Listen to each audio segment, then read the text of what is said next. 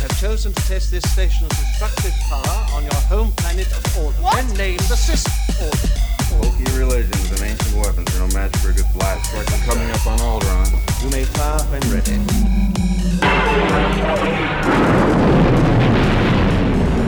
Welcome to Alderaan Explosion, the Explosion Network's official countdown to Star Wars Episode 9, The Rise of Skywalker. It's 99 days until release.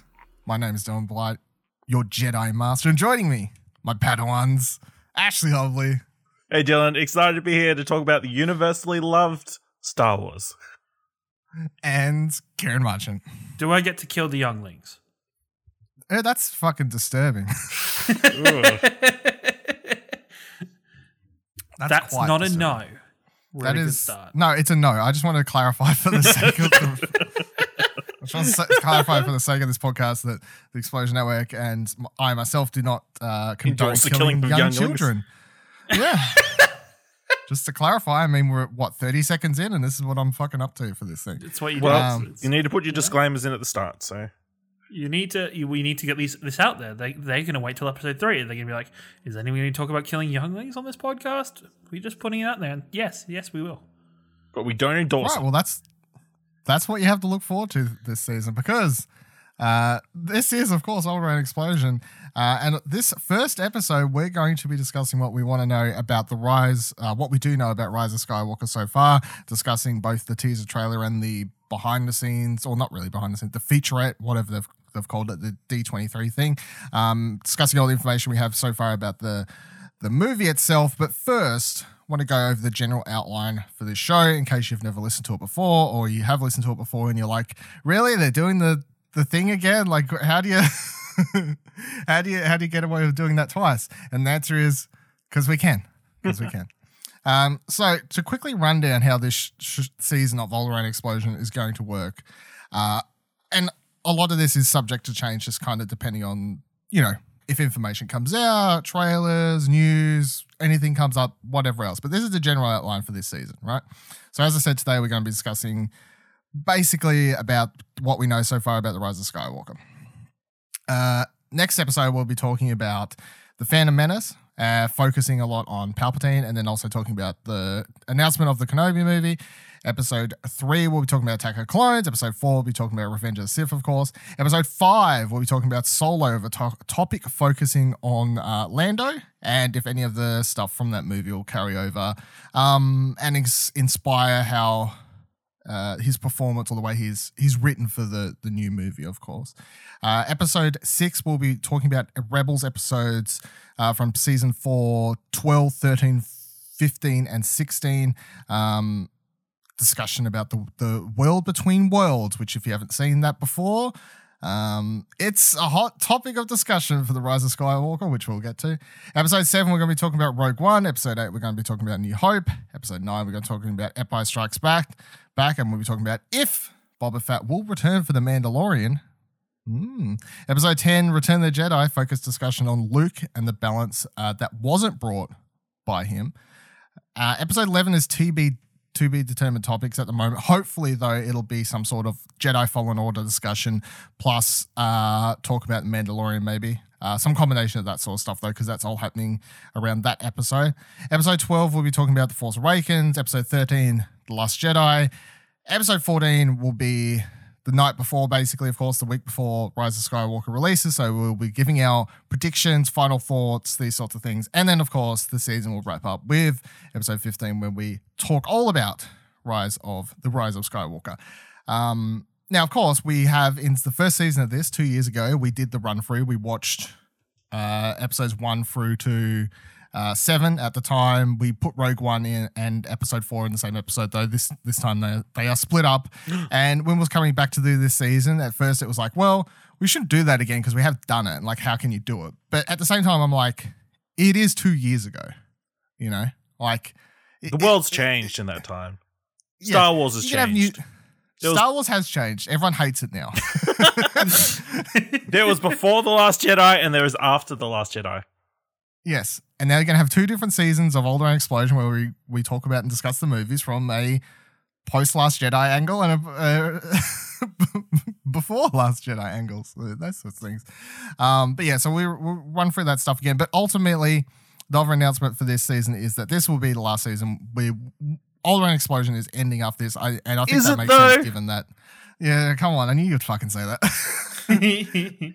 All Around Explosion will be ending because this episode 9 is the last movie we are getting for some time. Is it though?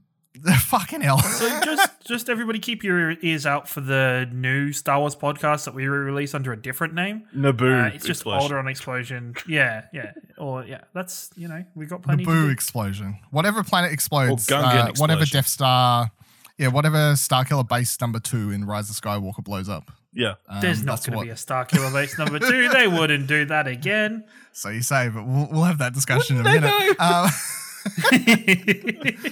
But yeah, this will be the last one. That doesn't mean we won't be doing any more Star Wars content on the Explosion Network, of course. It just means that All Around Explosion, this show and the point of this show, which served as a countdown towards the new movie, this will be the final one. So there was another reason to make sure we rewatch all the movies, because if it's the final one, kind of makes sense to go for them all And again. the three of us have all agreed that after this, we'll never watch Star Wars movies ever again.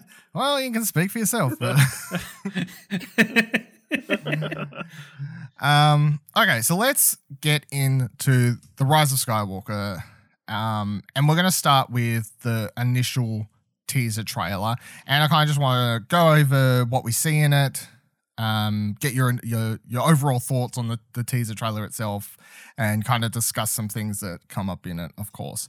So before we kind of go, not shot by shot, but kind of shot by shot, Ash, do you remember when this teaser trailer dropped, how you felt at the time? How do you feel about it now? Do you think it's a good teaser trailer? Still get you hyped? How are you feeling about it? Yeah, I think it's still a good teaser trailer. It didn't reveal too much. We still know barely anything about the movie. It's great. We only really saw characters we already had been introduced to, no new characters, and then they hit you with that last moment. Which, if you haven't, go over to youtube.com/Explosion Network, search for Rise of Skywalker, and see Dylan's awesome reactions to that trailer. From what, 2-3 o'clock in the morning? Yeah, it was very early in the morning. Yeah. Kieran, what? How do you feeling about this one? How do you feel at the time? Good. I find all Star Wars trailers especially, but I think Disney trailers especially, I always find them interesting for, say, Star Wars and for Marvel movies, just because of the amount of alterations they make to the trailers. So there's no sense, you can't, it's more looking at the trailer and seeing what's the overall message they're trying to get across, not looking at exact things that are happening, because some of those will be happening in different locations, some might not happen at all. It was a good trailer. I thought it was a good trailer, and then the Palpatine laughter hit, and then I thought it became a great trailer. Like, it became that thing that I think there is a portion of the Star Wars fan base that it had lost that it kind of regained back with that single laughter. I think there's a portion of the Star Wars fan base that won't watch Star Wars until Ryan Johnson's actually just like killed or something like that. Well, that's a different portion. That's a far away portion that we don't look at directly in the eyes. But yeah, no, I enjoyed it. I thought it was a good trailer. It's I agree with what you like saying about the Disney trailers. Every single time, and I've been saying this for quite some time now when it comes to your Marvel movies or your Star Wars or what have you, that I get zero fear of spoilers really from Marvel trailers or Star Wars trailers or anything like that these days, because I just think they've kind of proven over the X amount of years to me, even all the way back to Force Awakens, that they don't really put many spoilers in their trailers, and they quite often use alternate takes or deleted scenes in a lot of the trailers. Like, even if you go back and think about the Force Awakens original teaser, it ends with that shot of Kylo like walking through the forest, and then he like throws that arm out and lights up his lightsaber for the first time. That shot isn't used in the movie. It's fucking awesome in that teaser trailer, and it's the front cover of the Force Awakens Art of book. But it's not in the movie at all. So it's like it's always funny to me how they have these so many awesome shots that they can afford to just use something like that just as a. Yeah. How much money do you think they spent on that shot? A lot. paying for crew Well, I mean, and actors and everything every minute. Just think and then every just to second. toss it in the bin or just use it for marketing purposes. Yeah. Every second's like It's like that shot $100 in or something. the Infinity War of everybody at the end running at the camera with the Hulk that was never used. It's like, Yeah, there's how long did they spend rendering that shot? Which money did the special effects team spend on that? And then it's not in the movie. Yeah. I was thinking about like even the Endgame trailer, like the marketing for Endgame I thought was really, really fucking good. Because they basically only used stuff from the start of the movie. They gave away barely anything. There was nobody knew, or I don't even think many people had much of an inkling about the time jump in Infinity War. Like, I don't think anybody knew about that part or like spoilers. The pacing of. Well, there's spoilers. I'm sorry. Actually, speaking of spoilers, if you haven't seen, don't like. I watched recently. I saw the Blu-ray trailer for Infinity War, and it angered me because it spoils like the entire movie, and I'm like, yeah, the spoilers on that's over because yeah, but it's still annoying, and I'm getting yelled at for spoilers here. But, like, I don't think there was an inkling to that, and so I think they do such a good job of being able to portray what they're trying to give with this movie, but at the same time, keep everything close to their chest. Yeah. All right, so let's dive into this teaser trailer and kind of go over what it shows. We've passed on all we know. 1,000 generations live in you now. It opens very much like the Force Awakens teaser, except for this time you get Rey. Is the one in the sand. Like, of course, the Force Awakens original teaser, you heard this heavy breathing. That turned out to be Finn, and then the camera shows him like popping up on the camera in the on Jakku there, and looking around and whatever else, and it cuts the shot of the stormtroopers and that sort of stuff. This one just opens with this huffing and puffing, and it's Rey, and then it cuts to her. So I enjoy that they do this thing where they quite often play on what you know from the trailers, because they know that Star Wars fans actually watch these fucking things so many times that they'll just automatically, because the first time I'm watching this, I'm like, oh, it's like the Force Awakens teaser straight away. So then the next thing we notice is because it shows you that she has Luke's lightsaber again. And a lot of people on the internet have kind of gone a bit crazy over this one because, of course, it got destroyed. One that she threw in the ocean? It's the one that got destroyed when her and Kylo were like fighting over it. Yeah. In The Last Jedi, before she fucks off after fighting in the Red Room and whatever you want to call it, the Snoke Room. Yeah. So that's where the lightsaber got destroyed. And everyone's like, oh, it was left there. How could she get it back? Blah, blah, blah. How could she fix it? All these sorts of things. And I'm just like, it's not that big of a deal to me. I'm just like, well, I'll watch the movie and find out. Like, yeah, she's fixed it somehow. I don't know. Like, I'm just willing to wait. But at the same time, I had another theory. And I guess since we've seen more material of her with that lightsaber, like on a hilt and stuff, it kind of kills this theory I had originally. But I remember the first time I watched this teaser trailer, I was like, and everyone was flipping their shit over this. I was like, but wait, maybe they're having that lightsaber there in that shot just for the marketing purposes, but in reality, she actually has a different lightsaber. And I would say that I'm still open to that being I still think it's a viable, even with the marketing. Like, I think Disney are that much of a trolls, or they like fucking with their audiences that much that they would do something like that. Well, so is J.J. Abrams. J.J. Abrams is an ultimate fucking troll for trying to make people think things that isn't happening that is happening. But yeah, so I'm like, because in the D23 footage and stuff, we've seen her with that lightsaber again, and I'm like, maybe I'm wrong, but I'm still a little bit like, I wouldn't put it past them to just actually have all these shots not show her with a new lightsaber or something like that, because they don't want to give away what it is yet. So we'll see, of course. Then we get Luke saying, we've passed on all we know, 1,000 generations live in you now, but this is your fight. So does anyone have any ideas of what exactly you think? A, do you think he's actually talking to Rey? And B, what do you think that actually means? I think he is talking to Rey. I think this is because Rey has the Book of the Wills now, as we saw at the end of the end of Last Jedi.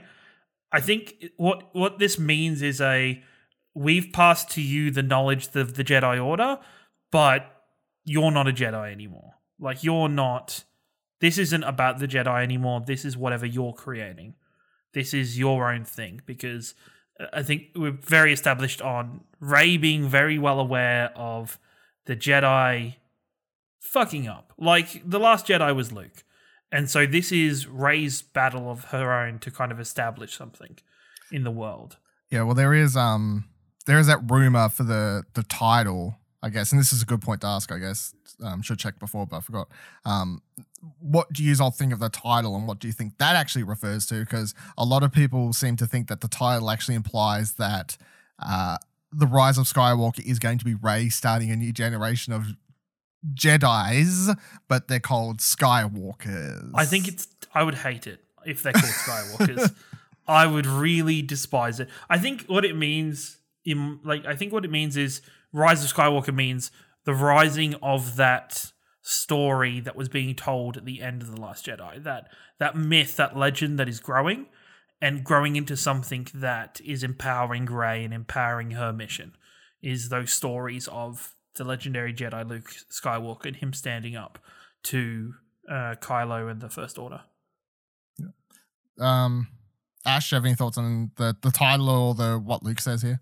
Yeah, I mean, it's super ambiguous. It could mean a new type of Jedi. It could be referring to Kylo Ren's redemption, #Bendemption, or who knows.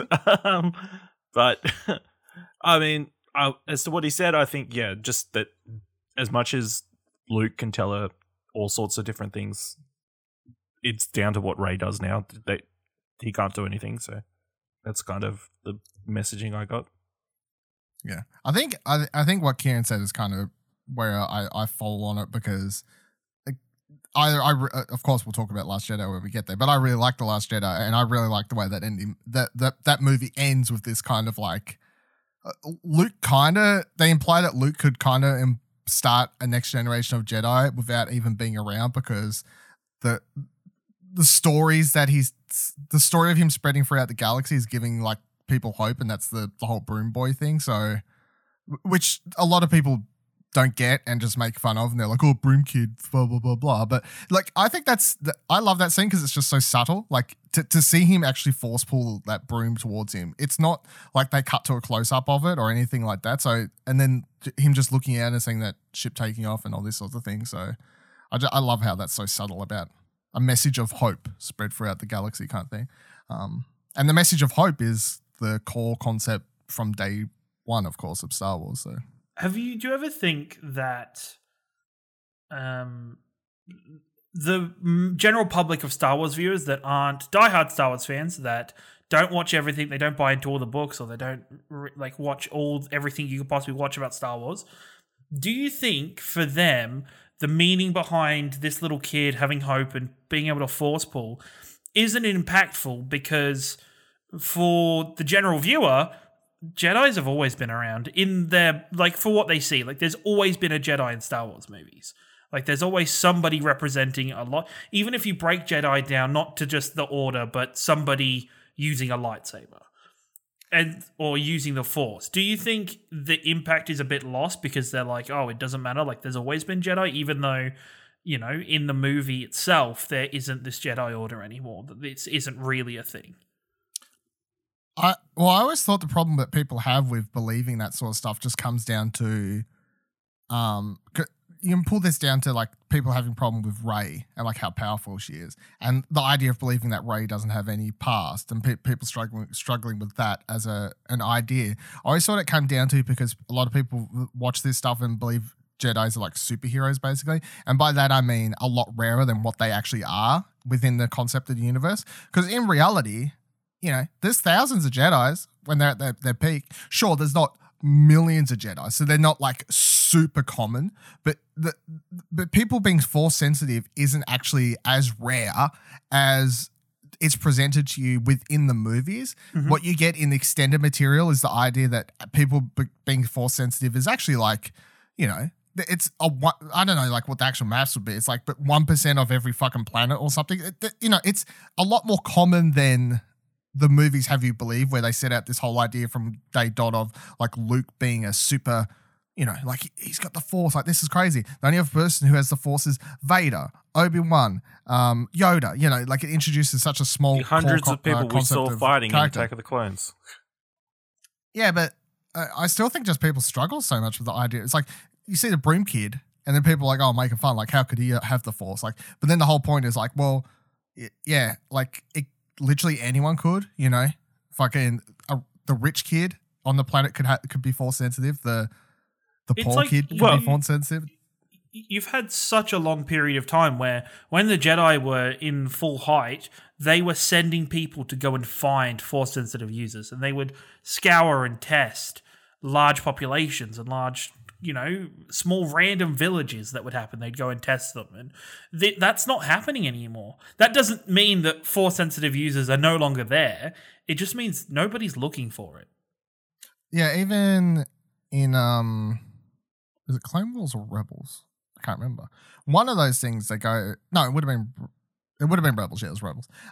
They go over the whole idea of, you know, just post Episode 4 in Rebels timeline stuff. The Emperor's still sending out the Inquisitors to find the Force sensitive babies, and he's literally stealing away these fucking babies that are Force sensitive and taking them away from their families and stuff, which in the scheme of things is a super fucked up story for a kid's show. But yeah, like he was just continually trying to wipe out that line, you know, so the Jedi could never make a return. And I guess, you know, like you do that so long, eventually the galaxy just kind of like died out of Force sensitive users, I guess, to a point. And then I get The Force Awakens is about the Force Awakening. But did the Force really awaken? There's been an awakening. Like, I think it's the Force awakened within Rey, but it doesn't mean it was gone. I think it's more that when Star Wars was introduced, Force users were rarer. Obviously, Luke was the first Jedi in. Yeah, they were like magic wizards. They were like, However, yeah, you know, so Merlin. and of course, he was connected to Darth Vader, so that, but like, oh, that must be some sort of heritage like element. to it. super heritage. Yeah. So Yeah. and because That's people what I mean, want like- to keep the prequels so erased from their minds, they forget Whereas the that prequels they're actually a gives dime us- a dozen. Yeah. Whereas the prequels, including like the Clone Wars animated series, is actually the most rich of knowledge of canon material that actually exists in all of the spectrum. So anyway, the trailer continues. It says every generation has a legend on the screen, which every time I see, I'm like, oh. And then we see this tie off in the distance. It comes speeding in, and we see Rey light up her saber, and then she starts running back. And it cuts to a shot of the black gloves of whoever is driving this thing. Everyone at the time kind of guessed it was Kylo, and I'll come back to this when we talk about the D23 thing, because I think the D23 thing kind of confirms it is actually Kylo. So come back to that one. And it looks like a TIE Interceptor as well, which is the exact sort of ship that's in the D23 thing. And it comes in as Rey, and she does this fucking massive backflip over it, and it fades out, which is still, I've watched this thing several times, and I rewatched it when I was writing down these notes, obviously, and rewatching it again, when she flips over that thing and the music kicks in and kind of just fades out, it's like, oh, this is porn. Like this is all I need out of movies. It's just shots like this. And I also think it's super exciting because the thing about having this shot in the teaser, it's very prequel-ish. There's so much prequel-ish shit happening in this movie. And by that, I mean, prequels was the backflips, the fucking, all the, you know, the Jedi crazy flippy moves and all this sort of stuff. The original trilogy didn't have any of that stuff, the original set of movies. And then both of the previous sequel trilogy, Force Awakens and The Last Jedi, haven't had that stuff either. So seeing her do this flip was automatically, I'm like, that is some prequel era, like Jedi move shit that we're seeing right here, you know? That's not influenced by the original trilogy. That is prequel influence stuff. Absolutely love it though. Fantastic shot. And then we see a bunch of other shots as well happen. So we see a ship coming towards the city. I have no idea. I couldn't make out what the ship was, or I can't really tell what it is or anything. Someone on the internet's figured out what it is. Good for you. Better than me. And then I don't know what the city is either. it's just a bunch of lights and whatever else. But, Hopefully it's all then we new stuff. yeah, I think it presumably a new thing. Yeah, I guess, or not. Maybe it's not. Maybe it's an actually old thing, I don't Tatooine. realize. Maybe they've fixed things up in that place. It's the other then we side see of the planet. Maybe we see Kylo getting Kylo without his helmet on, running through this like forest sequence with stormtroopers fighting by his side, and he fucking like clotheslines someone with his lightsaber, which looks really awesome, of course, because it's in slow motion and everything. Why doesn't it slice through him? I guess because he like pushes with his hand at the same time, and like, you know, like So he made an effort to not slice him in half. I guess, yeah. I mean, it seems in my mind, it's like hit him. It would have cut like halfway through his body, and then he pushes him down with the saber, like just sitting at half of his body instead of going all the way through. But they're not going to show you a close up of that because PG. you know, these are kids. These are kids movies. So then we see Kylo's helmet is being fixed with some sort of red element of some kind. I think that whatever Welding. this is going to be. Well, yeah, but I think that they could just weld it back. I think whatever's going on here, whoever's doing this has to be some important aspect to the movie to me. I mean, I'm the like- interesting thing is that he kept all the pieces of the helmet after smashing it. Well, the most interesting to me is he's fixing it at all. Or well, hold on. The other thing is is he actually the one fixing the helmet? You know? Oh, yeah, that's a good point. Like, how do we know He someone doesn't wear else? it with like the. I don't think No. we've seen a shot of him. No, exactly. So is someone else fixing up his helmet and taking his helmet is the thing. Because whoever's hands it is some alien species, I guess. It's got like fur or hair on it or something like that. And it's being infused with all this red stuff, which I think would be done on purpose. And I'm hoping there's actually more significance to it than just it looks cool, I guess. Although ultimately it could come down to, well, it's just a way to sell a different variation of the Kylo Ren helmet in the movie. Yep. But I definitely feel like if Kylo Ren is repairing his own helmet, that means he's actually kind of going backwards from where his character went in The Last Jedi. Because in that movie, he smashes the helmet as like a character thing to escape from that whole thing, because he spits it with Snoke, obviously, and whatever else. So in my mind, if he is actually the one fixing the helmet, that means he's kind of regressing back to the way he was before. And obviously he used the mask as a like way to help him get in that like evil hatred persona, or whatever you want to call it. You know what I mean? That, Yeah. like that's what he had to use the mask Or for. to feel closer to his grandfather. Yeah, I guess. There was let me check out this wild theory, because of course there's lots of Sure. wild theories to this movie. There is a theory that people have, and they've had since Last Jedi as well. This theory was going around before Last Jedi came out.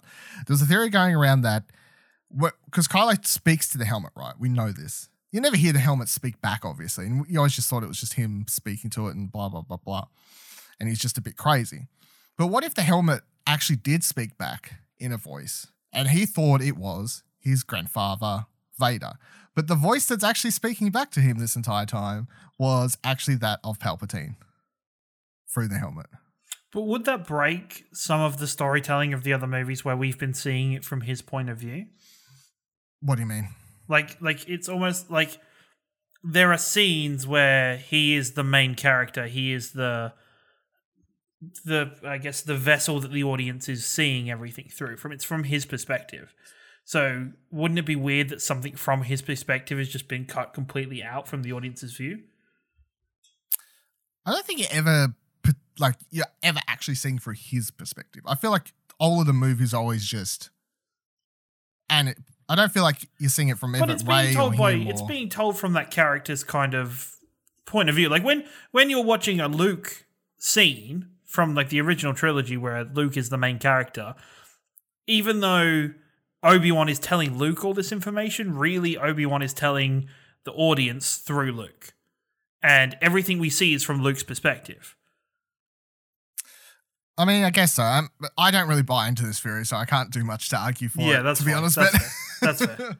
but it is one that was kicking around The Last Jedi time. And at that time, I was more open to it, where I was like, oh, but then after Last Jedi, I was like, no, that's not a thing. But at the time, I was like, oh, maybe. But it's so funny that people have been theorizing about Palpatine's return for so long, and then it's actually happened. I mean, when I did my Force, I read an article back on my website before we started the Explosion Network, like my top 5 predictions for the Force Awakens before the Force Awakens came out, and one of my predictions for that movie was that Palpatine will come back to life at the end of the movie, and that was based solely on one of the comics that they had done for the lead up to Force Awakens, in which they had this very centric story about the Emperor looking into like rebirth and all this sorts of stuff. So now I'm at the point where I haven't actually gone back to read a lot of this stuff, but I'm like, there's so much stuff from that Force Awakens extended material stuff that teased all this stuff to the point where I was like, that's it, I'm sold. Palpatine's coming back in the Force Awakens.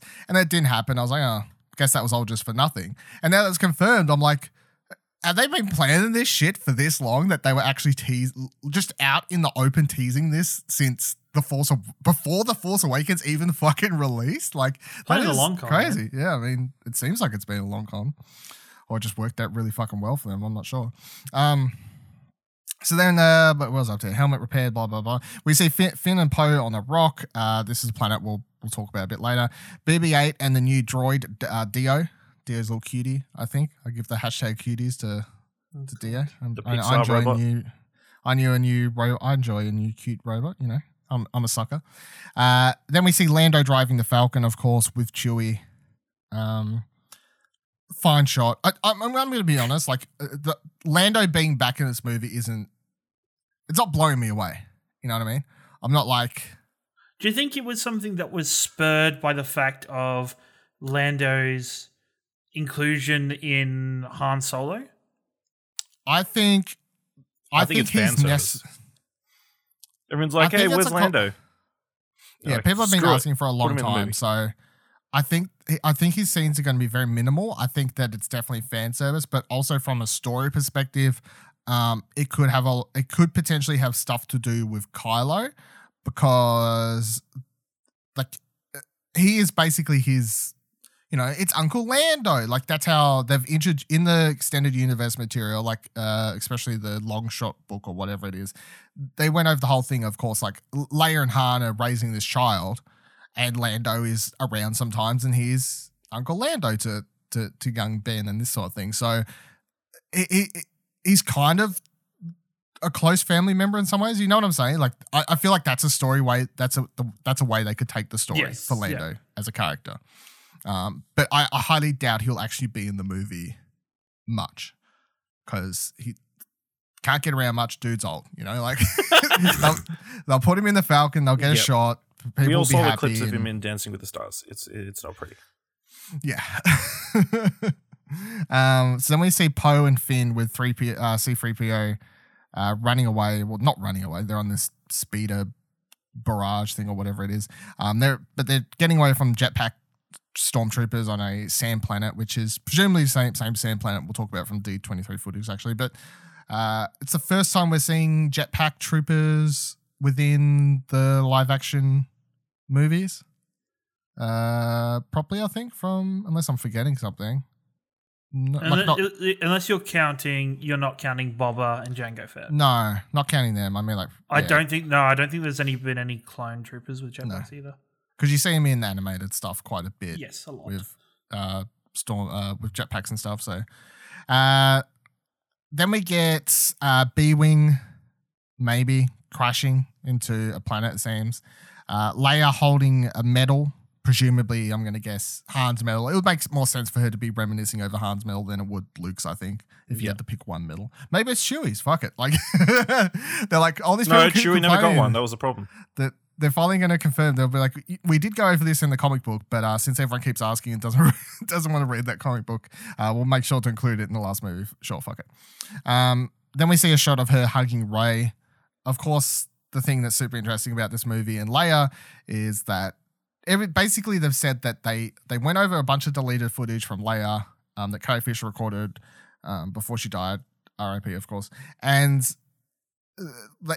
JJ has said that they kind of wrote her dialogue around what they had, which I think is a super massive puzzle to go about doing. And then you can even see with this shot, it's like the shot of Leia they had from the front is probably one they had from The Force Awakens. It seems like an alternate take to her smiling as Rey takes off near the end of that movie. It looks very similar, but it was probably just an alternate take. And then, of course, they've just digitally put her in somewhere else. And then, of course, they've probably got Rey to come in and hug someone and then digitally alter that to be, like that's basically how all of her stuff would have been done. I guess lots of like weird. It's kind of going to be crazy to see how it all comes out, to be honest. I think it was a massive effort for them to actually sit down and be like, you know what? We've got enough footage here we can do this. We can work around what we've got here. And I think we can make it work. So. Are you holding your judgment on that until after we've seen it? Or because I know when we finished up Alderaan Explosion after Last Jedi, one of the things we kind of all agreed on was that this movie was just going to end with like a couple sentences in the scroller about Leia passing away. How do you feel about it? I was sold on that idea because Yes. I felt like that was a really, as far as you can go with doing it, like because I wouldn't want to see her character die because I thought that would be a bad way to do it. But I felt like if they just put it in the pre-scroll, like that would have been a nice way to just be like General Leia Organa has passed away or Jail fought valiantly and died or whatever. I thought that way made the most sense when they said that she was actually going to be in it. And I watched that interview. JJ's talked about it a bunch of times, like how they've gone about it. I'm like I'm happy that she's in it, I guess. But at the same time, I'm like, is it going to change the way? Is it going to make scenes feel weird because the dialogue just isn't, it's recorded from other times. But at the same time, I've watched like I've watched Fast and Furious 7 and I think that movie is like the pinnacle of like how you go about fixing, or not, but a lot of that footage they shot with his brothers. Yeah, they did. But at the same time, they also rewrote a lot of the movie around what they had and scenes. Like there were scenes of dialogue that they had, of course. Like so, it's actually Paul Walker's voice. So they had dialogue already recorded, but they didn't finish the movie yet. So then they had to kind of rewrite scenes to match to what they had, and then they used his brothers to just as a mocap kind of person and then put that dialogue in his face over it and these sorts of things. So they had a similar sort of challenge, a little bit different, of course, because they, as you were saying, they used the brothers and whatever, but they still went in and rewrote the movie somewhat around what they had, which is kind of what they've done here. So I don't know. In JJ, I trust, I feel like it'll be a make or break element to the film. Either it'll just pull people out, or it'll work perfectly. Yeah. Well, it's also going to be super interesting because from day dot, so from like before episode 7 released and when they were talking about this new trilogy, they always said that episode 9 was going to be Carrie's most important big film. This was apparently the one where she, from the day one, they said that this is the one she's going to have the most to do within, like I guess in their overall arching story that they had set out. Yeah, their plan. So I don't know if that's changed. I don't know if it'll still feature the most of her. I would say that, of course, she was in The Last Jedi quite a lot, So it'll be interesting to see if that's cut down drastically or they were like, no, fuck it. We've got all this footage.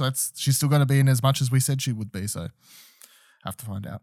And then we hear Luke say, "We will always be with you," as we see our main group of heroes approaching what looks to be the remains of the second Death Star, crashing in the water somewhere.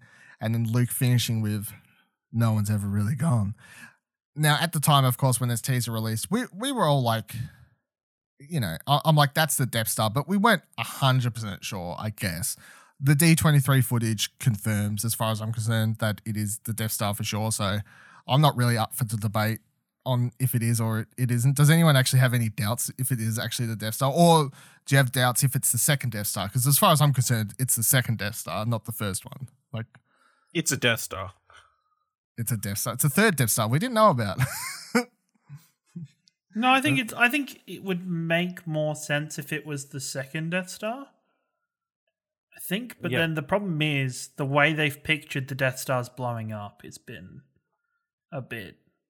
Yeah, I'm happy to have that retcon though. I can put that clear. Like when we get to rewatching Jedi and I see that thing blow up, I'll just be like, yeah, but it's a big explosion at the front, and that's it's as good as like, they could do back then. Yes. Yeah. If they did it now, it would fracture into pieces. It's the reverse mullet. Party at the back, business at the front. That's a very Australian thing to chuck out on this Isn't it podcast. just a mullet? No, it's that the dudes who have the mullet, they always grow the mullet at the back. Yeah. And then they have a nice haircut at the front, and they always say party at the back, business at the front. That's an American thing though as well. It's not that Aussie. Is it? Okay. Yeah. Why is it reversed? No, I'm saying the Death Star was party at the front, business at the back, where we didn't see it fully explode and drop down into the water on one of Endor's moons. Is what we're saying happened here. Yeah, so if it has dropped there, we're going to say that it's one of Endor's moons. It's Sure. not actually Endor, because Endor is a gas planet. So it would still be one of Endor's couple moons. I'm not actually sure how many they have, but it's a couple. The line also that Luke says Could we here, see will always- Ewoks? That Yes. just crossed my mind. I do want to see Ewoks. I like Ewoks. I'm saying I watched Return of the Jedi as a kid. Fucking love Ewoks, you know. So I'm happy to see Ewoks return. See Leia reunited with fucking Wicket. That's I don't know heartwarming if they've shit. got. I don't know what the lifespan of Ewoks is. Hundreds of years. The line that Luke says, "We'll always be with you," is taken from The Last Jedi. That's what. We will always be with you. The no one's ever really gone line. That's taken from Last Jedi. That's why he says to Leia, like right at the end where they're having their final moment together thing. You know, he's like, no one's ever really gone. So that's not a fresh line, although some of this is. Or they could have re-recorded it. I'm not actually sure. I feel like. And then, it's of course, yeah. Then, of course, we hear the crackling of a laugh begin, and it belongs to Palpatine himself. Of course, I always found the interesting thing for this teaser trailer is people who watched the teaser outside of the Star Wars Celebration screening were you're left going, is that supposed to be Palpatine? Like, it's left like open. They don't actually confirm it. Whereas I'm so happy that what they did at Star Wars Celebration, where they actually had Ian McDermott come out and walk out onto stage and do the whole play it again and then walk off just to confirm that it is actually him. I absolutely love that, because like there's so much to speculate about this movie as is. I would have hated if they just left it at the cackle, and then even if we're like 99% sure, there still would have been that part of like speculation around, but what if it's not him? You know, what if it's someone else? So I'm glad that we just have this confirmed. And of course it's confirmed because it becomes the poster, like him, Palpatine looking over Kylo and Rey, of course. So he's a big part of the marketing now, so they had to get the way pretty fast. So that was the teaser trailer. So let's get on to talking about what they showed for the D23 special look here. The first bunch of footage, of course, didn't belong to the new movie at all. It's old footage.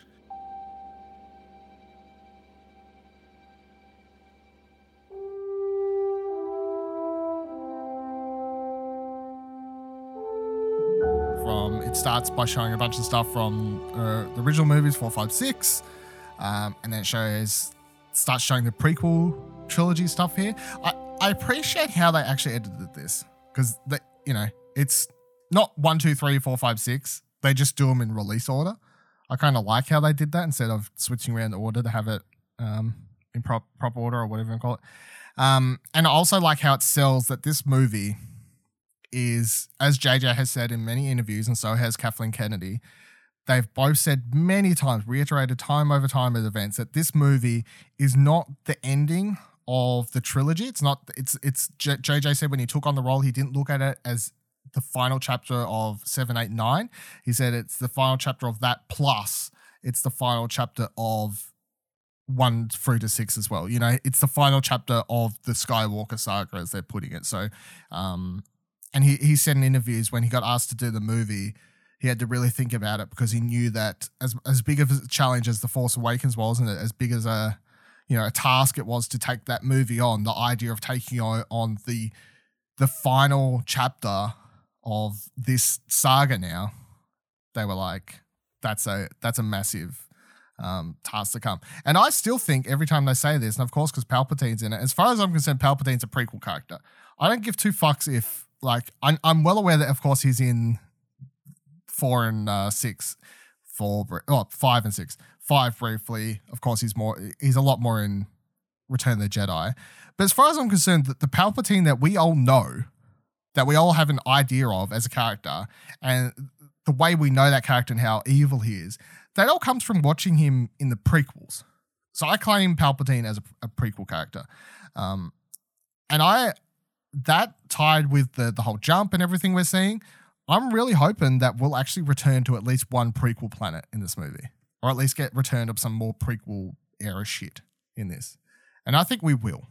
Because could the Sand Planet be the planet that... Because we know the name of it. Just because we know the name of it, we can't be the end of the Attack of the Clones. I can't remember the name of the planet. No. It's No? not that. Okay. No.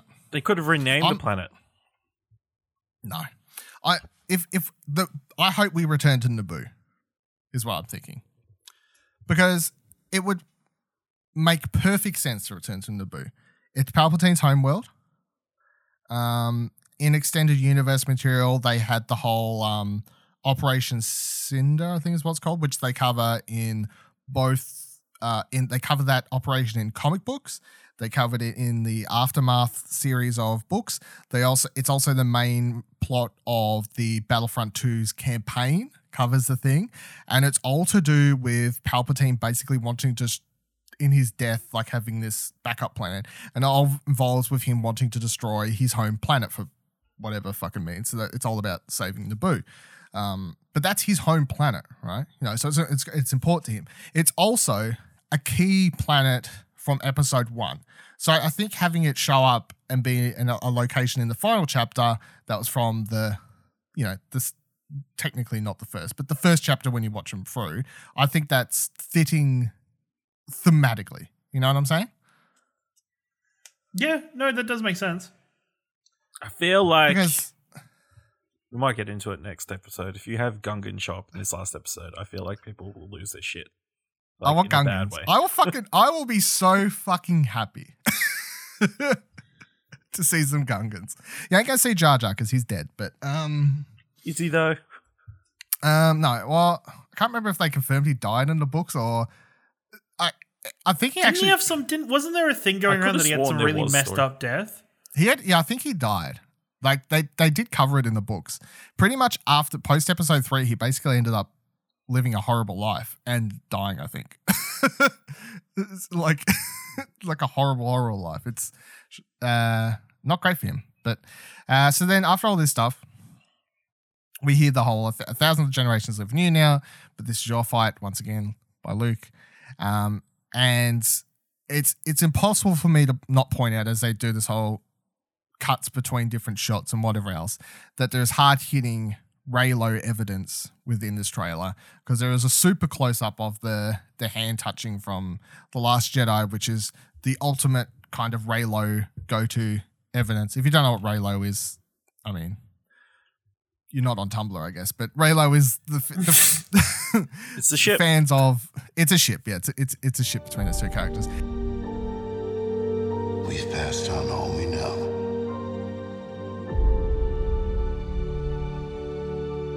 A 1,000 generations live in you now.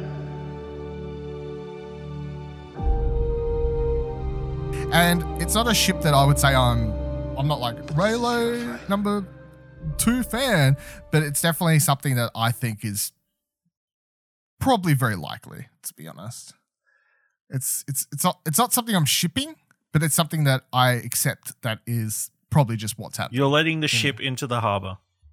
Yeah, I'm opening the gates. You're turning on the lighthouse so it can have safe passage. Yeah, that's fine. I mean, I'm open to the Reylo ship, I guess, especially because I can't not watch The Last Jedi and just be like, it seems pretty fucking obvious to me, to be honest. But like, yeah, if anyone wants to argue that, you know, how do you feel on the Reylo ship, everyone? Like Ash, yay, nay, on board. Kieran fits into the Ben Demption storyline. Look, if people stay on with the podcast for the longest way, at the end of the Last Jedi episode, I might give out my fan fiction username, and you can check out some fan fiction I've written about this very topic. But yeah, no, I like it. I think it makes sense, but at the same time, I'm kind of like, how do they pursue it now? Like, I have a theory that And I think I won't go into the theory yet because we talk about it later on, and I'll get to that theory when we talk about it. So, but yeah, I'm on board. Okay. So then we see we get into the new stuff from this D23 thing finally, which is we see our heroes once again, similar shot that we've seen in the teaser before, but from different angles, and we actually see what's happening. And it's on the planet Pisana, which is the sand planet that we see in all the teaser trailers and stuff like that. This planet was revealed in the Variety article, which released February, March, I don't know, like really early in the year. It was before even the teaser trailer dropped. Was this Variety article that dropped and gave us lots of Vanity Fair. Thank you. Fuck, sorry. Yeah, you're right. I keep saying Fair. Vanity Fair article, which is where we got our first look at like Kerry Russell's Funny character. story. That magazine is finally here in Australia. Yeah, I was about to say, I think the reason I always fuck up name is because, I never see it anyway. But it's big in America. It's like the cover story. It's Star Wars on it. Why couldn't they fucking release it in Australia where I could have brought this cover? I would have brought it just to own the cover. No, Goddamn. like, the copy is actually out now. What? Just now it released? This Star Wars issue? Because of shipping and stuff. It took 4 months They to take get forever here? to get here. Yeah. I mean, you can get it airshipped, but it's like heaps more expensive. It's like Yeah, no double thank price. you. No thank you. And that was your magazine update brought to you by Ashley Hobley. Yes, this came out in May. Oh, May. Okay. End of May is when this came out. So on the planet Pisana, we see what looks like you got this whole, I wouldn't call it a town. It's kind of like a shanty town, I guess, at most, or something like that. But kites, it looks like up in the I air. know. Lots it of looks like Burning Man to me. Yeah, Or it what looks I imagine exactly Burning like Man is. Star Wars Burning Man. That's exactly what I think as well. And in the Vanity Fair article, you can see some of what the people that live on this planet, creatures and stuff, what they look like. They've got like the tall, like I don't know. It's weird. I don't know why we're here, what our heroes want here, what we're doing here, but it's interesting. Of course, I'm glad that it's not just a sand planet with a bunch of fucking bounty hunters and huts and shit like that again. Like Jakku, ship planet, bunch of scumbags live there. Tatooine, ship planet, bunch of scumbags live there. This sand planet, Burning Man. This is different. A little bit different. Maybe. So then we'll see. We'll see, yeah. Then we see a bunch of rebel ships that pop out Sand of has a hyperspace. negative effect on people. Fucking hell. That's why you keep sand in your pockets, and if somebody comes to attack you, you throw sand at them and run. That's the Vader repellent strategy, everyone. God! How many random Darth Vader cosplayers try and attack you during the week? Well, you've always got to be ready. You just keep, what you do is you get like, you line the inside of your pocket with like a Stay Fresh bag, and you just line it and you just put your sand in there, doesn't and then it quickly comes out and cha, and like they cough a lot. Have you ever heard Vader coughing on sand? It's quite amusing. Gets all into a ventilation system. Yeah, you just get it all over. That's why Vader hates sand still, because he just gets worse with sand. He hates sand when he's a human, he's just breathing sand, and then he becomes a robot thing on a ventilator system. Have you tried to clean sand out of a ventilator? It's got to be a pain in the ass. Literally. So next shot we see is a bunch of rebel ships that pop out of hyperspace. These include X-Wings, B-Wings, A-Wings, along with what looks like a CR-92, which is a blockade runner, much like the Tanative 4, which is the main ship from New Hope, plus the end of Rogue One, I guess.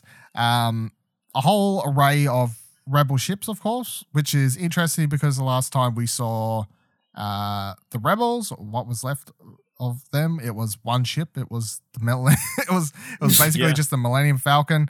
In the comics, post that they confirmed like there is a couple of X-Wings, because like in the Poe Dameron comic they were like, what the fuck, where the fuck is Snap Wexley and all these other characters, like what were they doing at this point, because we never see him in that movie, and they were off on some other mission. So there's the Millennium Falcon plus Poe's Black Squadron, which is a couple X-Wings as well. So that's what they have confirmed, I guess, so far. And then they paid Benicio del Toro for more ships.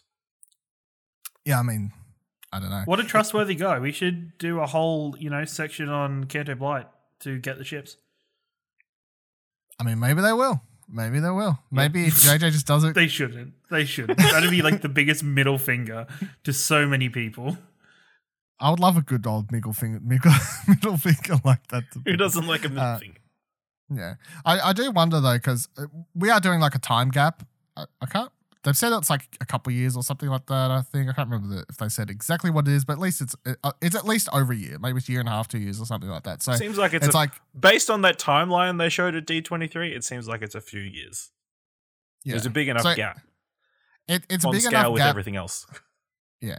It's a big enough gap that by the time we start this movie, it's probably going to be like there's going to be a time for the First Order to have got a real grasp on the galaxy, I guess, but also time for a rebellion to kind of pick up some ships and stuff like that. But maybe they don't really need to explain it to me, honestly. You start the movie, there's more people here, they got some more ships. It's a few years later, I'm like, cool. I don't need to know. You just need to start the movie with Wayne and Garth going across the screen going yeah, something like that. Well, it's like if you want to explain how they got all these extra people to join, I could nearly almost guarantee that's what one of the fucking books or something will probably go over anyway. So, but for the movie, is it important to know? No, I don't think so. Then we get my favorite shot from this whole trailer, which is a shot of what looks like hundreds of Star Destroyers hiding within a lightning storm of some description happening. And I think the most important thing about this shot, other than it looks fucking awesome, just like visually, J.J. Abrams has an eye for ship candy, as far as I'm concerned, is they are all original Star Destroyers. They are not First Order ships. They are not First Order destroyers that we have seen throughout any of the movies. All of these ships that you see in this shot, you have not seen since Episode 6. So, and this paired with the information we have of things like, we're bringing a new type of stormtrooper to this movie. It's called the Sith Trooper. Why would that exist? What's the fucking point of that? And then they're showing me in this footage old Star Destroyers. I'm like, And then in the extended universe material, they've introduced throughout the last couple of years all this idea of Palpatine exploring the unknown regions of space. And in the Aftermath book series, which basically covers what happens directly after Episode 6 ends, and the Battle of Jakku, which is basically the final battle before the Rebel Alliance actually wins at that time. They in all of that, they basically cover that Palpatine in his what's the word? I can't remember the fucking word for it. Like when you die, contingency plan. His contingency plan is to send a bunch of what's left of the Empire off into the unknown regions. So this is all being covered in the books and stuff, and people always thought that's kind of where the First Order, they must have hung out in the unknown regions, and that's why the galaxy never discovered that the First Order was getting together and building up their forces, because they kind of come out of nowhere, right? You know, hundreds of people, hundreds, thousands, millions, however many there are, the First Order, they come out of fucking nowhere. But I've always assumed they come out of the remnants of the Empire, and they've come out of the unknown region. And maybe that is true, but also to a point, what if some of those ships and people were out in the unknown regions, still putting together an army? What if a bunch of these ships were sent out here? And what if one of the things to do with this movie, and this is actually a theory that I quite enjoy quite a lot because it adds a new card to the table, one way to put it, is it's not going to be Rey and our heroes versus just Kylo and the First Order. Potentially you have Rey, our heroes, Kylo, First Order, Snoke and his Palpatine and his army, or something along those lines. You know, maybe he's returned from within the outer regions and he's bringing his own fucking army back, and maybe he comes up and he's like, Kylo, get the fuck back, join my army. And Kylo, of course, would be like, get fucked, and like wave his fucking lightsaber around like the teenager child he is. But yeah, how do you feel about the idea that Palpatine isn't going to be this like presence that kind of comes in randomly or whatever else, but like actually a third player to the game? You know, it's not just First Order versus Rey. It potentially could be Empire, First Order, however you want to put it. Ash? I mean, it's an interesting theory. I don't know. I find it hard to believe that Palpatine's been in the background for so long, I guess. I can't. not with just minor things that have minor things that I've read or seen about it now is kind of, I don't know. I could see it happening. He's crafty. He's a little bugger. That's the quote of the episode. He's a little bugger. He's a little bugger. Sorry, Ash. It's fine. What was you going to say? I don't know. It seems like anybody who falls down a big hole seems to come out fine afterwards. So that's how he died, isn't it? Well, last time we saw him, he was falling down the shaft, the hole or whatever. You know, everybody survives that. Palpatine, Darth Maul, Han. No. Sorry. Do we want to redo that or No. No. Siths who fall down giant holes are fine. Yeah.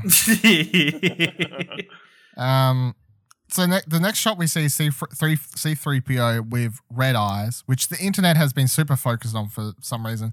I don't really care for this shot. I think it's just I literally think this shot's in here just to have the internet kind of be like flipping their mind over potentially that's nothing. I think the idea of C3PO turning bad is not going to happen. Hold up. Could. So we've got, the Jedi and the light side seem to have Force ghosts.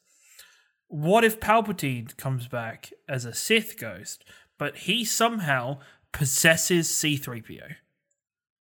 No. No. Come on, stay with me. Like, C-3PO is now the embodiment of Emperor Palpatine. Yeah, that would be a bad idea. Oh. One, C-3PO is like the worst droid. You can't when you're a Sith effective. ghost. When you're a Sith ghost, you've not got many powers, so you've got to find something to dwell in. And who's gonna consider C-3PO? Take one of the what's the one from Rogue One? At least those ones seem to move around pretty well. I don't know. It'd be too obvious. Which ones? The one, like the main droid from Rogue One. Oh, I can't remember his digits. Alan Tudyk. I can't remember his digits. K2SO or something like that. Yeah, that's it. K2SO. That's literally it. Yeah. One of those droids. So there is a evil C-3PO basically in the comics. It's a character called 000, which is it's the same sort of droid as it. It's in the Dr. Afara comics plus the Darth Vader comic, and they show up also in the main Star Wars line of comics. And it's literally an R2 droid and a C-3PO droid. Like, it basically looks like R2-D2 and C-3PO, kinda, except for it's like the evil versions. They're literally droids that have red eyes that glow, and it's because their programming is actually evil. Like, C-3PO is all about, human-cyborg relations. I fucking know a million languages. Well, 000's whole thing is, I am programmed in sadistic ways to torture people, and that's my skills. That's what I do. That's a thing. So, I don't know. Like, they've done the whole red eyes glow on droids when they're bad, apparently, thing. But, I mean, I'm also like, well, I don't know. Like, maybe it's a face-off situation. Maybe. Maybe they activate they put C-3PO into battle mode or something. But also, Anthony Daniels, like while he was all at Star Wars Celebration this year, he kept doing like subtle things. Well, not even subtle. He kept doing his whole thing of being like, no one ever keeps their eyes on C-3PO anymore, but just saying he might know more than everyone trusts him for. People might need to pay more attention to him and all these sorts of things. So after that, people kept saying like, oh yeah, maybe C-3PO in this movie will have like he's got hidden information deep inside him or something like that, and it could have been there since prequel era time, something really important hidden inside him or something along those lines. It could be a flashback. His arms are gold, so I don't know. Maybe his red arm is an evil arm. Maybe it's just. I love to think about the red arm. Have you seen that I've got a red arm? Yes, we know C-3PO. We're aware. Very aware. So then we see the next shot is we see a huge mountain or something along those lines, and it's being blasted with what looks like a similar type of ray or blast of laser beam or something, similar to Starkiller Base type deal happening. Confirmed, Starkiller Base 2. Yeah. So I would say, judging off just this one shot, I would definitely be like, I don't think we're going to have a Starkiller Base 2, but I wouldn't put it past them to be working on something. I don't feel like this movie is going to be like, yeah, we've got a fully functioning Starkiller Base 2 or something like that. But at the same time, I think if they just imply or show at one point in the movie that they're actually working on another one, as long as it doesn't become the main point of the movie to destroy that thing, because that would just be fucking tedious at this point, I'm not against them showing that they are working on one, as long as it's just not important to the main story or plot, you know? Like they're just like, they're working on one, whatever. It just shows that they're doing it, which would make sense because, you know, honestly, you take the keys away from nuclear weapons. Yeah, because they're just going to keep fucking trying to build these massive weapons. Whatever. Kieran? I don't like. It would make sense if they were working on something, because if you weren't working on something, then, you know, what are you really doing? It's an evil order. But at the same time, let's not make it an important plot point. Yeah, that's my one hang up. How about, to shake it up, the good guys make a big planet-destroying weapon? I feel like that's against their character as we know it, but, you know, we'll see. Let's see what happens. See how that one plays out for you. You know, if you want to use one of your predictions later in the year as that's your free will, you know. So next thing we see is Rey in this forest, which by the way, I'm gonna chuck it out there. Fuck it. There's this shot where she's in a forest. There's also the shot of Leia that we see where she's in the forest. I'm gonna say that Leia is helping train Rey, and this is all from the very start of the movie, and it's taking place on Endor. Ooh, big calls. We're not even at the prediction show yet, and we're already getting predictions. Yeah, just checking that there. Because it does remind you of Endor, but any forest could potentially. Yeah, that's true. But I'm just looking to. I mean, if we're going to the Death Star 2, which would be close, then, you know, just saying they could be training on Endor before then. Nah, the Death Star, when it blew up, went a very long way. Like, it went into hyperspace and then landed somewhere else. I literally watched a video on this like a year or so ago before this came out, right? Someone did a video that was like, if the Death Star fell, it would actually blow, like, it would fall this far, and then the planet it hit. Oh, they did it about Battlefront 2, when Battlefront 2 released, because the start of Battlefront 2 starts on Endor, right? And when the Death Star blows up, you try to escape Endor and like get after it or whatever else. But they were like, if the fucking Death Star was real and it fell, it would hit that planet that they were on, and it would just blow up. It would like kind of hit that planet and it would just implode, you know, from given how the size of the Death Star is. But, you know, Star Wars isn't exactly science fiction. Star Wars is fantasy, in case you did not know. If you want more sci-fi, that's why Star Trek exists, and that's why a TV show is very fucking boring. Then, because the thing we also see here to confirm that Rey is actually training is the shot where she actually throws her lightsaber across the room, and cuts down that tree. She's actually throwing it at a training droid. It's just very easy to miss if you're not paying too much attention to the trailer. She's not just throwing that saber through a tree. There is actually a training droid there. So she's obviously doing some sort of training here, and I presume she just kind of spits it and fucking throws her lightsaber across the room. The training droid at the last second kind of moves out of the way, luckily, so she doesn't actually destroy it. And then they follow this up with a shot of her force pulling the lightsaber back to her, which is cool, of course. But yeah, everyone I saw when this shot came out were like, oh, she's just getting angry for no reason. I'm like, no, she's fucking like spitting with the training droid and like fucking chucking a lightsaber across the room. But at the same time, that's interesting because it shows that, you know, Jedi aren't supposed to get angry and chuck their fucking lightsabers across the room when they fuck up the high score on Gallagher fucking lightsaber edition, you know? So then we hear Palpatine say the line of, your journey nears its end, as we see Kylo get out of the interceptor that we saw from the teaser trailer. It's behind him in this shot, and he kind of pulls his lightsaber across the ground. It's a very cool shot. Well, to be fair, lots of the shots in this are very cool. J.J. Abrams Not a bad director. And then we cut to a shot, which I'm going to say is completely unrelated. Like, because the shot they cut to is Rey and Kylo fighting on the Death Star. And the shot before this of him getting out of that interceptor, that seems to be on like a completely different planet to me. I don't think they... Yeah, that's snow. This is not snow. They don't connect to me. So it's just very much like trailer trickery. I don't think they're connected at all. I think they just, came together pretty well. Yeah, it works out for the trailer. And then we see Rey and Kylo fighting atop of the Death Star 2 in the water from obviously taking some time after what we saw in the first teaser trailer. Very cool to actually see them actually fighting because, of course, one of the biggest complaints people had about The Last Jedi, well, among the million things, was that they actually never fight, They never actually fight properly. Have a lightsaber against each other. Against one another, no. So, and what we see here, I love this shot. Like, I've watched this thing a few times, and every time I'm like, this is cool. This looks good, I like the shot. I like the way it's being put together. I'm looking forward to seeing how JJ... I hope the fight choreography is a bit better. I recently watched a video by Corridor that was looking at the fight choreography at the end of Last Jedi, and it has ruined that scene for me. Like, it is absolutely ruined that scene for me.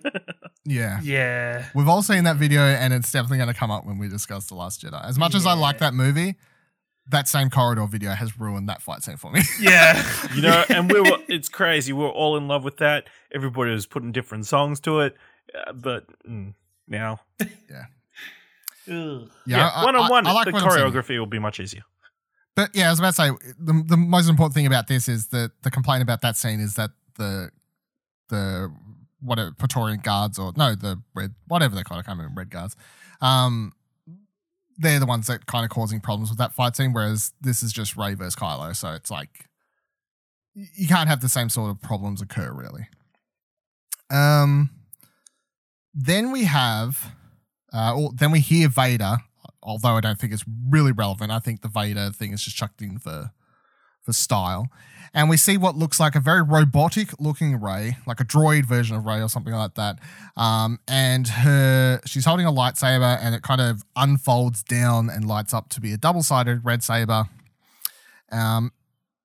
It's worth noting that we have actually seen this type of saber in both the animated series of Rebels and Clone Wars before. In fact, there is a Jedi Master in Clone Wars who actually has this same type of lightsaber. And then in Rebels, the Grand Inquisitor, no, not Grand, the fucking Grand, like, I can't remember the name of the character, but it's been in Rebels and Clone Wars as well. So this lightsaber exists just in animated territory.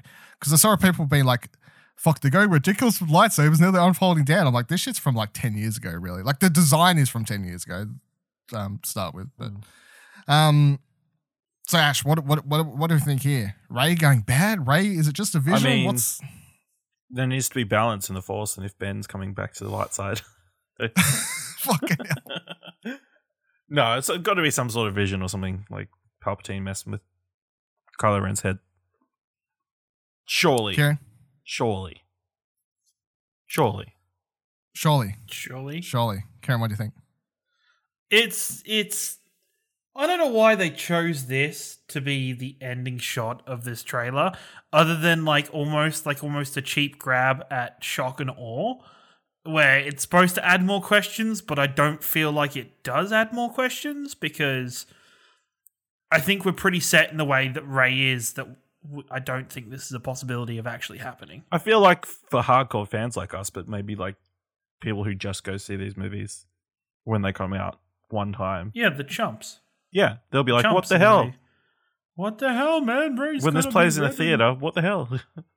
I mean, the thing for me, and a lot of people are still debating about this, and I don't think it's up for a debate at all, but and that's simply because from the moment we see that close-up of her face, and because it looks so off, but I think it's done on purpose because it's supposed to look like Luke in episode 5, where he strikes off the helmet of Vader and he sees himself on the inside, that very dummy looking Luke on the inside. And I think this is supposed to look exactly or very similar to that type of thing, which then to me means that this is definitely a vision of a similar caliber, although I don't think it's on Dagobah. This is like the overall embodiment of Rey's temptations or Rey's beliefs of what could happen if she went over to the dark side. Definitely, I feel like this is probably going to happen when she touches an object. Because you remember when she touched, obviously, Luke's the lightsaber the first time in Force Awakens, she had that vision, saw Luke and whatever else and had all these things calling out. I definitely feel like this is going to be caused by her touching another sort of object. And I would say that whatever that object is going to be whatever they're going to the Death Star 2 for, which is probably most likely something to do with the Palpatine himself, I'd say. Like, the MacGuffin of the movie has to be something to do with Palpatine. And I think it's going to be inside Death Star 2.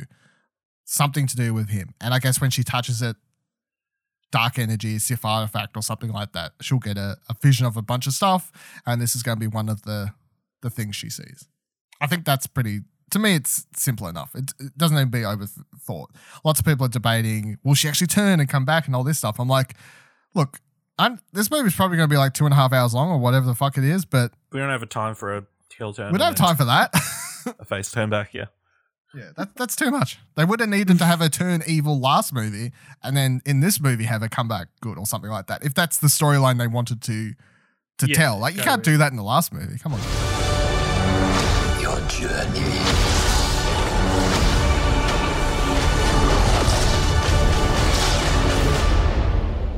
Nears its end.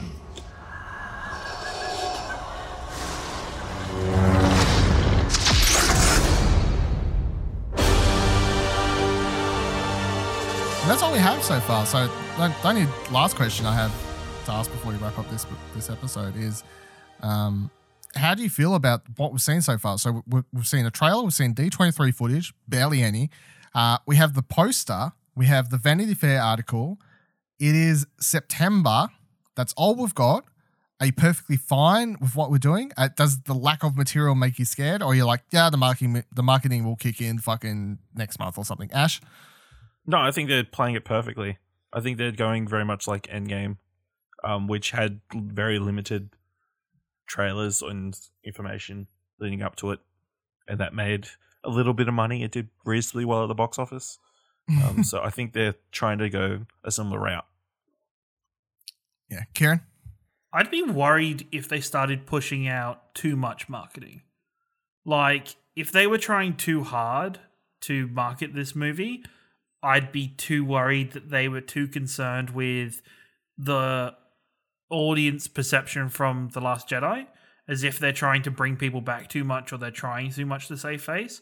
I think, even though Last Jedi had its critics and there was lots of them, you're still fucking Star Wars. Like, you're still Star Wars. Like, you're still this massive franchise, and you're gonna draw a decent audience, and it's gonna get multiple viewings. Like, I don't know. I'd be worried if they were starting to market too much. I think we're okay.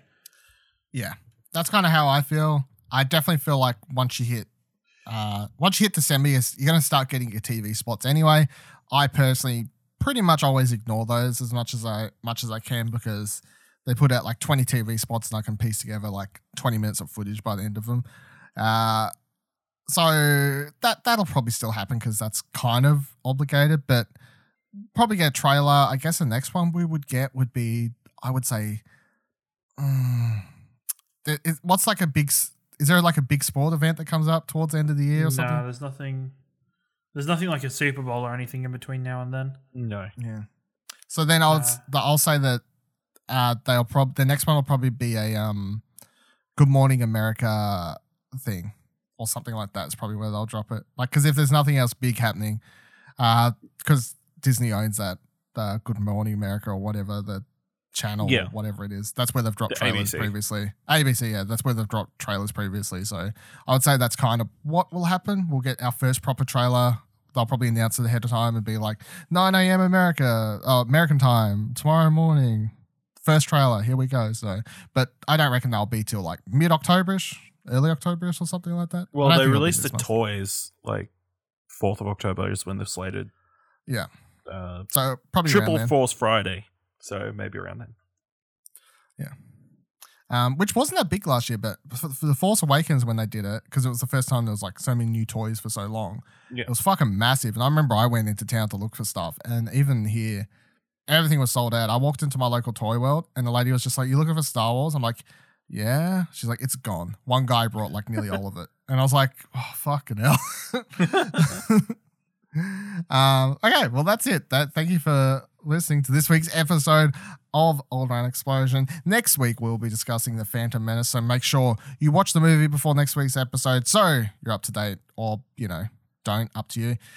Please share the show on social media and tag @ExplosionPod if you're enjoying it. Tell your friends and rate it on Apple Podcasts or Podchaser, of course.